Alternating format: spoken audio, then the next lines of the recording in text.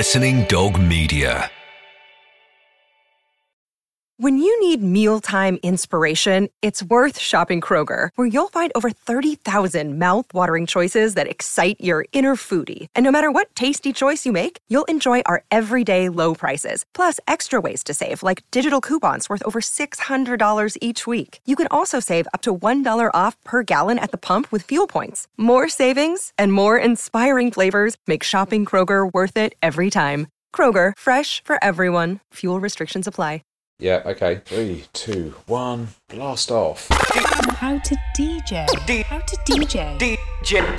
How to DJ. Learn to count to 4 and have good taste. There you go.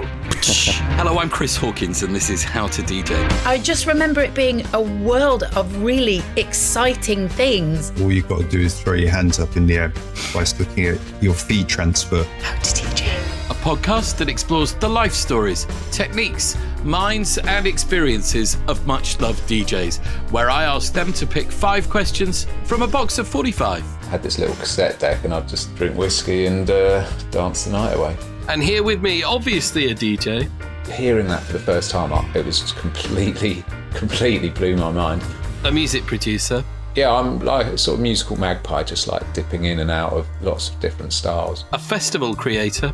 Once we'd got our brains back together, we sort of thought, well, maybe we should throw a festival. And a meditation teacher. You sort of reset your whole mind and come out feeling fresh. You know, when people say, how can I get ahead in DJing or get ahead with my record label? Do those things that I just said and you'll be the one that gets the job. They always had this very understated way of championing people that played great music and never going down the showbiz route. So I doffed my cap to those guys. We were looking out at these crowds just going, wow, is this what we planned? But yeah, it was beautiful while it lasted. It's Rob DeBank. Hi, Robbie. Hello there. That was quite an intro. Thank you. Well, you're quite the guy. Where did it all start for you? Probably like quite a few of our peers listening to the late, great, mighty John Peel on Radio 1, tucked up in my bed at night after I'd been sent to bed inordinately early by my mum, still going to bed at about 7:30 when I was 16. And so, I had a chance to tune into John's shows and listen to weird and exotic music from around the world. And it was my escape, still is, music. I wasn't the class clown. I wasn't the sportsman.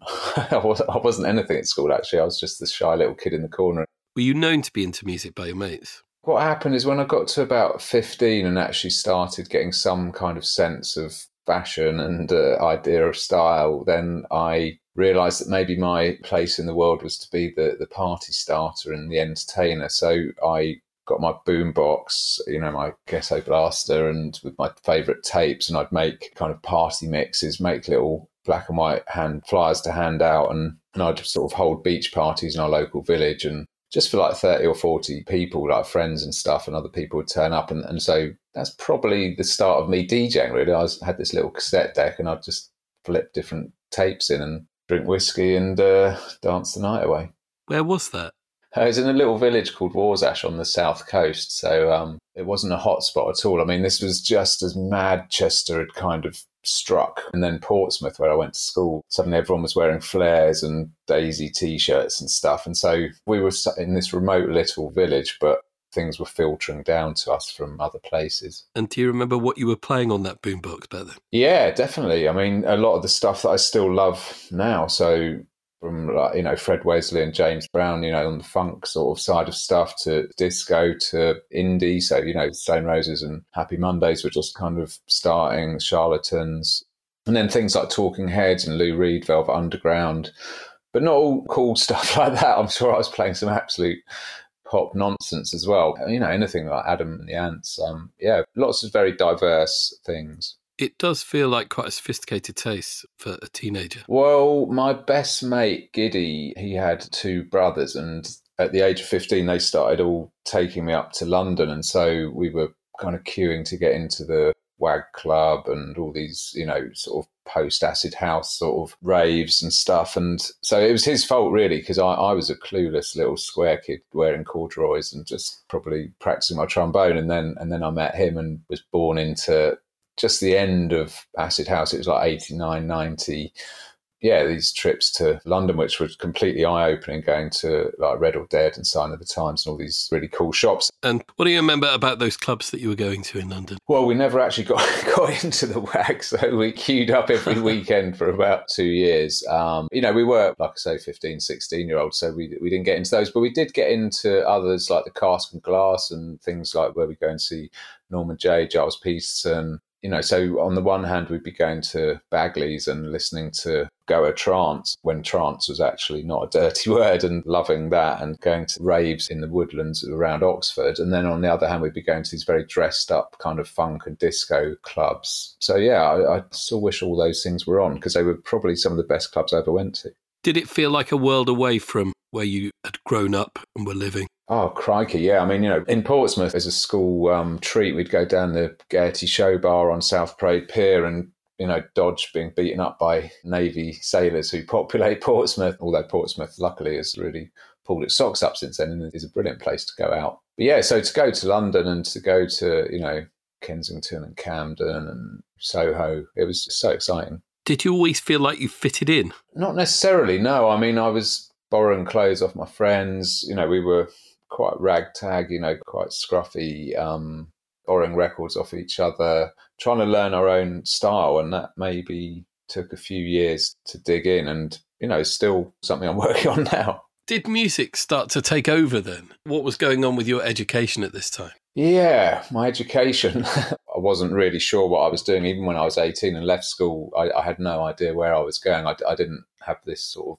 mad vision of being a DJ or a festival promoter. That was, I know some people, at 12 and they're like, yeah, I'm going to be this and that. And that was not on the cards. So I was very much looking for what I was going to do in life. But everything that I did seemed to come back to music in some way. Like I mentioned the trombone earlier, I spent all my teenage years playing the trombone in my dad's brass band, which sounds kind of square, but I loved that because I was learning how to play music and sight read and learning to be in a band, even if it wasn't a trendy rock band. Then I was in our own band when we were about 15, 16 called Mr. McHenry's Mad Cow, and we were doing like Pixies covers and making up our own sort of punky indie tracks. And then, yeah, listening to the radio, bought my first set of decks when I was 16, record decks, and started learning how to mix. So it was a sort of gradual progression, evolution, but it wasn't like that was my whole thing. I was also sailing in the UK team in dinghies and going sailing 4 times a week after school. So I was,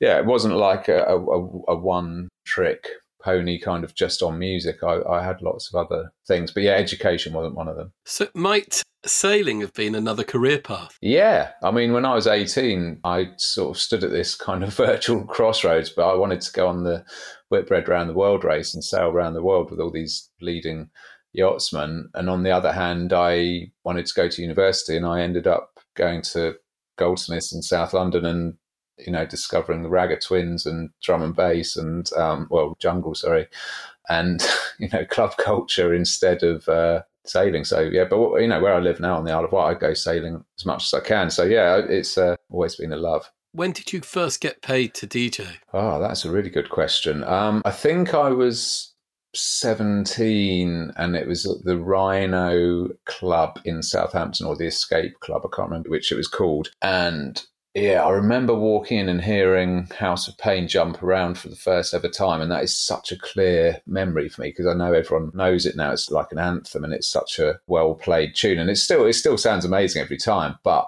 hearing that for the first time, it completely blew my mind.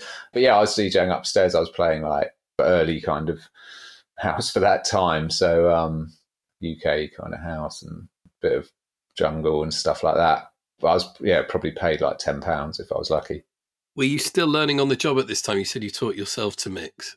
Yeah, I mean, I remember even when I was on Radio 1 and playing, at Festival in front of 40,000 people, thinking at some point someone's going to tap me on the shoulder and say, mate, you really need to learn what you're doing properly. I mean, I did, I think, by default of just playing so many gigs, get probably quite good in the end, but I didn't lock myself away in my room and practice for hour after hour. I still can't really scratch. I can mix and I can beat mix. And since the advent of technology with CDJs and stuff, it is so much easier. But I learned my craft on to Technics and even some belt drive decks. So, that for people that have learnt to DJ on those, then they know it's a lot harder than it is on CDJs. But I think that's great because it gives you this sort of real leg up. And once you get onto CDJs and MP3s and stuff, it's a breeze. How did you get the job on Radio 1? Another kind of happy accident, as my whole life's been, that I was, I had a club called Sunday Best, which is essentially what went on to become Bestival and Camp Bestival.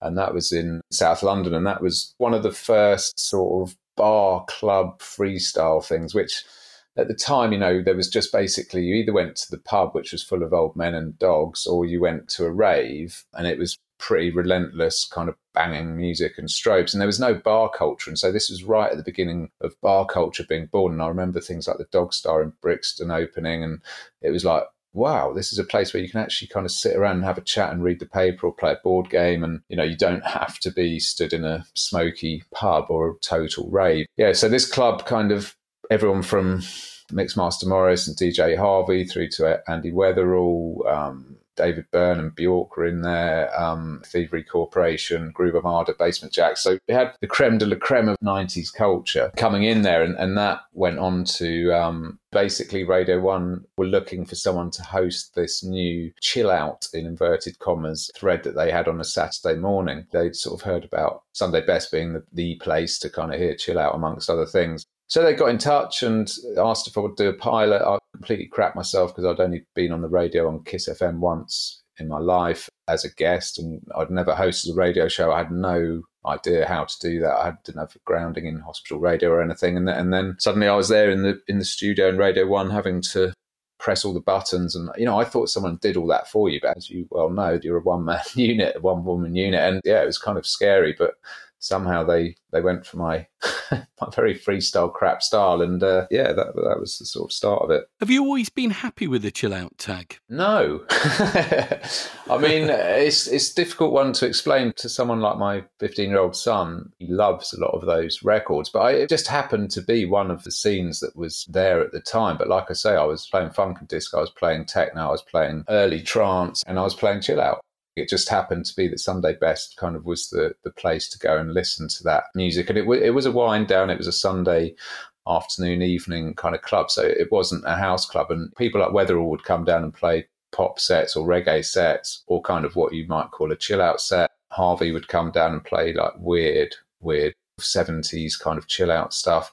So yeah, it did kind of get tagged with that thing. And I was a music journalist as well, and I was writing about a lot of those acts. But I love all that music. It's just that chill out became a bit of a wallpaper bland thing at some point, and then it wasn't so great to be part of that scene. Just like Sunday Best turning into Radio 1 for you, it also turned into Bestival, as you've mentioned.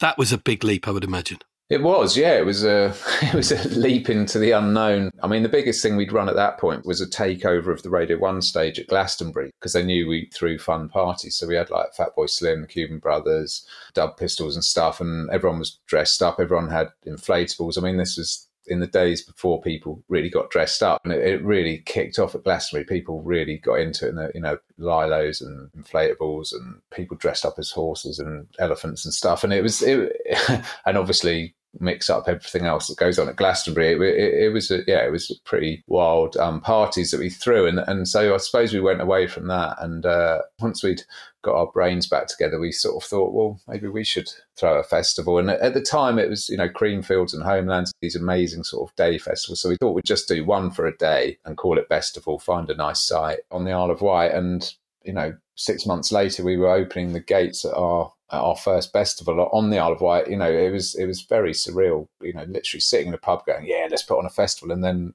collecting the tickets on the door while trying to make cocktails for the people in the bar and DJing and being a security guard. So yeah, it was a baptism of fire. We really went into it so naively, borrowed some money, got ourselves in huge financial crisis straight away. It was always just kind of very hand to mouth. And obviously it went on to be a huge taste-making, pioneering boutique festival, but, it got up to 55,000 people, and it was like we were looking out at these crowds just going, wow, is this what we planned? But yeah, it was beautiful while it lasted. Yeah, it was taste-making, it was award-winning, and so much loved. Camp Bestival, of course, followed it in Dorset, and now you're about to launch in Shropshire, where I'm from. In your home county? Why Shropshire and why now, Rob? Well, we knew you were from there, Chris, so we thought, why not give Mr. Hawkins his own festival in his backyard?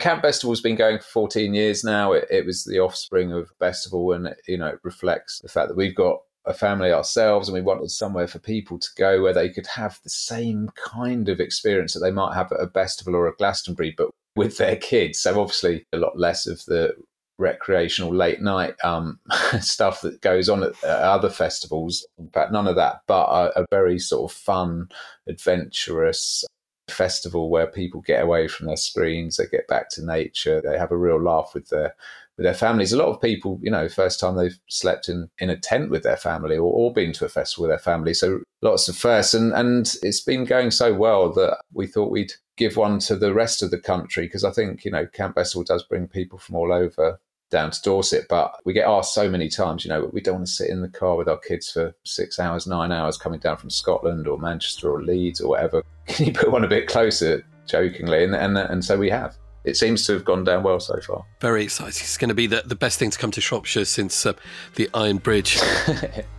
Okay, time for the first of your 5 picks from 45 in this record box here now. All the questions are on 45's Thieves.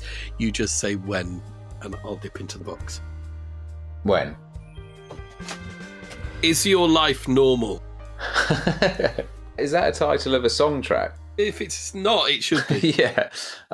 Is my life normal? Yes, I think it's very normal. I love washing up. I like getting the kids ready for school. I like helping with homework. I like cleaning out the pygmy goats in the garden, which doesn't sound normal, but yeah, it is pretty normal, actually. I like normality. I liked craziness in my 20s and 30s, but in my 40s, I like normality. What if I asked your wife or any of your kids the same question? Is your dad normal?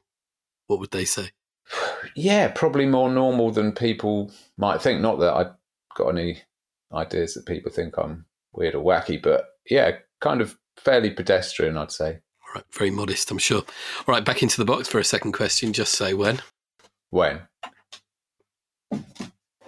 Radio or playing out? Oh, definitely radio. But again, if you'd asked me in my 20s or 30s, then, it might have been DJing. I think DJing's amazing, but I think, it's not a comfortable thing to be stood in front of loads of 18-year-olds or 25-year-olds trying to keep up with them. So I love playing at parties where people, not necessarily my own age, but people are there for a freestyle selection, which is why festivals are so brilliant. But I think radio is very nicely selfish in that people are only tuning in because they want to listen to what you're doing most of the time. Whereas in a club, you have to play what people want. On the radio, you can kind of play what you want, which I like. When you were doing the Blue Room, when John Peel died, I know he's a huge hero of yours. You covered for him, didn't you, for a little while? How was that? Yeah, I mean, that was one of the most amazing yet sad things of my career. I mean, I went into Radio 1 on the day that I was covering, and I was in super early because I was so nervous. I was in at like 8 o'clock in the morning and no one was there. And then one of the controllers came in looking very ashen-faced and called me up into his office and said, "Look, Rob, I've got some bad news. John's died in Peru." And it was like, what? I'm here to sit in to do his show because he's away, and now he's not there at all. It was just the most surreal day. And then basically all the Radio 1 DJs and all BBC staff started coming in one by one, and everyone decamped to John's favourite pub down Great Portland Street, and Steve Lamacq and Marion Hobbs and Charles Peterson, everyone was in there sort of drinking his health, with me crapping myself that I was going to have to sit in for him that night. Luckily I think Joe Wiley maybe and Steve Lamacq did in the end. But then after that, after the first couple of days, they did put me in the hot seat. And it was an absolute pleasure in a sad way, because John had annotated all the forthcoming shows, and he had this insane sort of notebook full of all the tunes he was going to play with the date he was going to play them on. So really, I was just actually playing the records that he wanted to hear played on those dates. He probably would have hated the fact that I was even sat in his seat. So for me, it was a huge, huge privilege, very, very scary few months. But looking back on it, a great education. How would you say you picked the music for your Worldwide FM show? Pretty scattershot. Obviously, as you know, radio DJs or DJs get sent a lot of music. So that's one way. I don't really, because we live on the Isle of Wight in the middle of nowhere, I don't really go to a lot of record shops anymore.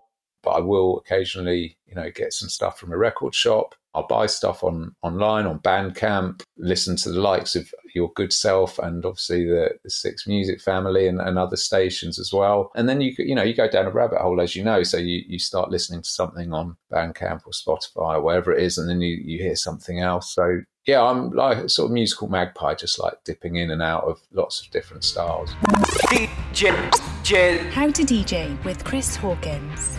Still to come. I never want to be a sort of bore about well-being and wellness. So I think everyone knows their kind of limits, and so you just kind of have to play to those. Being the first one there and being the last to leave is a really good way of showing people that you're very dedicated. Back into the box for your third question. Just say when. Boom, now. How does DJing make you feel? Happy, nervous, excited, scared. I love being in a dark club in the corner, playing in a booth where people aren't looking at me. If I'm on a stage in daylight in front of lots of people, it terrifies me. I'm 48 and I still haven't got over that. I think even people like Annie Mac have recently, said that they don't actually feel that comfortable being in front of that many people looking at you. So I sort of, it depends where and who it's for. It's a beautiful thing when it goes right and you're playing records and mixing them together well and people are having a transcendent experience, if you will. I did a private party the other week and luckily I was playing for 6 hours, but it took me about 2 hours to actually get people going. They were off doing other things. But yeah, it was sometimes you're just like, why am I doing this? Why? Come on, Robbie, do something else. Grow up and do something else with your life. Which are the best clubs you think you've ever played? Well, I was resident at Fabric in Room 3 for quite a few years, so that's obviously up there. Basics in Leeds, lots of different clubs in Manchester. I mean, I was lucky enough to play Belfast, in Liverpool, Chibuku, the Warehouse Projects in Manchester. But probably the one that I think, has done the most in doing the least is Fabric, because they always had this very understated way of championing people that played great music and never going down the showbiz route. So I doff my cap to those guys. Do you get nervous?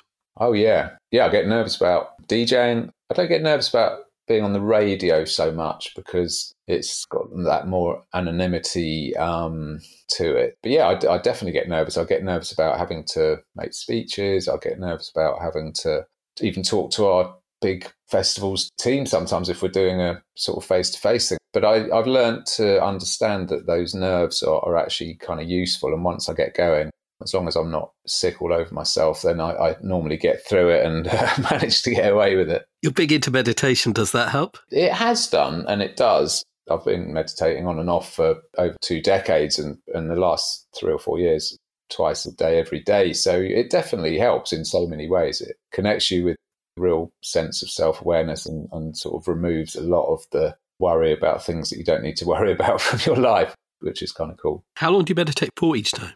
For 20 minutes. So twice a day, 20 minutes, which when I'm teaching people, they're like, I'm never going to find the time to do that. Are you crazy? And then people realize that actually that 40 minutes that they carve out in their day is probably the most fruitful way to spend their time. And then they, get it in their diaries and realize that getting up 20 minutes early and finding a broom cupboard to meditate in the afternoon is a really good way to spend your time because you reset your whole mind and come out feeling fresh. What would you say is most important when it comes to well-being? Is there one single factor that you would say makes your life better? That's a brilliant question. I think one that everyone wants to know the answer to. I mean, I think it's, balance, which is a bit of a cliche, but I drink alcohol, I drink caffeine, I still go clubbing and to festivals. So you don't need to live the life of a saint, like a hermit in a cave. It's not that. Some people, I think, are put off by the very word wellness or well-being or mindfulness, but it's being mindful of what you're doing is good. So if you're going to drink 8 pints of beer, then you're going to probably have a cracking hangover the next day and feel a bit rubbish for a couple of days, and that can bring with it anxiety and all of that. So you then learn how to kind of make choices through being a bit more mindful. You never want to be a sort of bore about well-being and wellness. So I think everyone knows their kind of limits, and so you just kind of have to play to those. Do you still have time to produce music as well? I definitely would never say I don't have time to do it. I just probably haven't had the opportunity. I mean, I recorded as Lazy Boy with Mr. Dan, who's Dan Carey, who recently, obviously, Wet Legs producer, but has done everyone from Kylie to Franz Ferdinand to Black Midi, and he's produced a lot of the best records of the last 20 years. And we're still really good mates, and we keep saying we must finish that that second album. But I mean, no, I don't. Is the short answer. And if I was ushered into a studio, yeah, I mean, I love being in a studio and coming up with ideas. It's very creative, but yeah, it probably falls down my list a little bit these days. All right, back into the box, Rob. Here you go. Say when. Stop. Will you share a secret from your career? Oh, crikey. Always be the first person to turn up.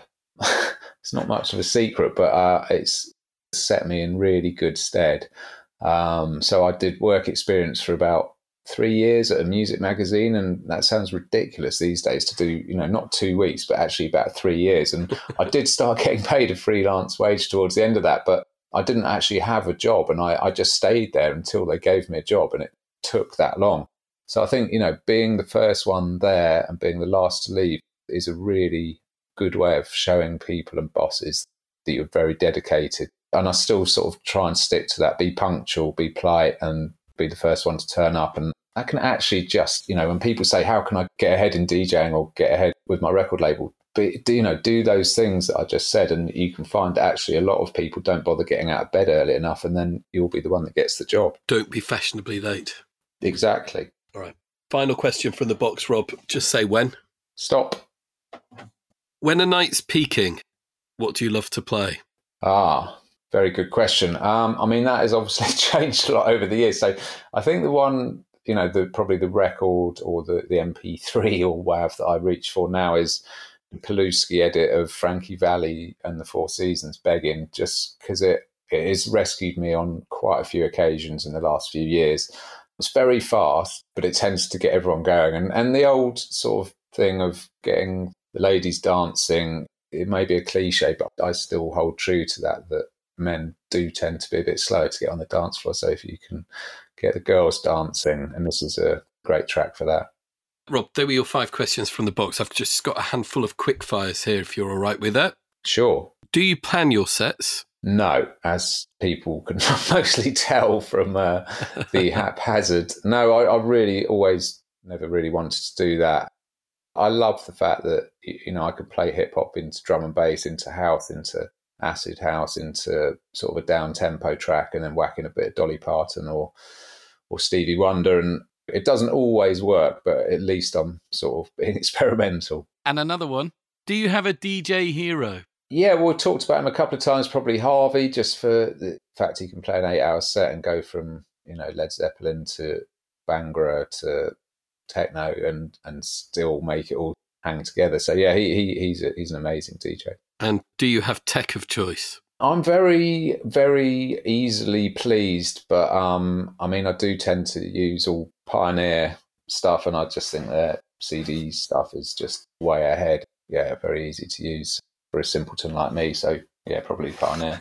I know you don't DJ often these days, but what do you turn up with? What do you mean kit-wise? Is it 2 memory sticks? Yeah, 2 or 3, because I do tend to leave them in CDJs at the end of the night. So yeah, headphones, and if I look back at me going to Miami or Norway or wherever it was back in the day, and I'd have 2 huge record bags. In fact, they're sat in front of me now. I can see them, so I've kept them. But just the back-breaking thought of getting on a flight and then getting on a train and then slogging across town with these 2 massive bags of records, of which you play about 15 or 20, and then you take all 70 or 80 of them back home. It's just bonkers. Yeah, the secret DJ talks in his book about still sweating once he's got sat down on the plane from getting all of that music on board. Yeah. And then you'd be worried about, are they getting crushed in the hold, or is someone going to nick them? It was a whole different world. I've got one last question for you. You have to play the last 3 records on Earth. What would those 3 records be? Am I playing them to myself or to everyone else? A global audience. Well, I've chosen 3 quite slow, sad songs because I just sort of imagine floating off into infinity afterwards. So they're not sort of hands in the air bangers at all.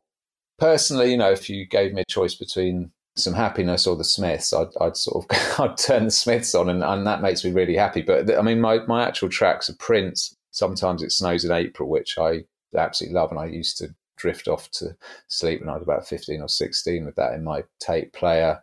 David Bowie, Oh You Pretty Things, which is from probably my favourite album of all time, Hunky Dory, and is a lovely life-affirming album to end your days on this earth. And Sébastien Tellier, La Ritournelle, just because it kind of was what I was famous for on the Blue Room, the sort of tune that everything kind of revolved around, and it's just a wondrous work of art to listen to as you get blasted into infinity. I always think of you whenever I play that song on the radio. Oh, thank you. I own that record. And so many more. Thank you so much for your time. Thank you, Chris. Thank you. It's a pleasure. Rob da Bank, and that was How to DJ. Thanks for listening. Please remember to follow us wherever you get your podcast from.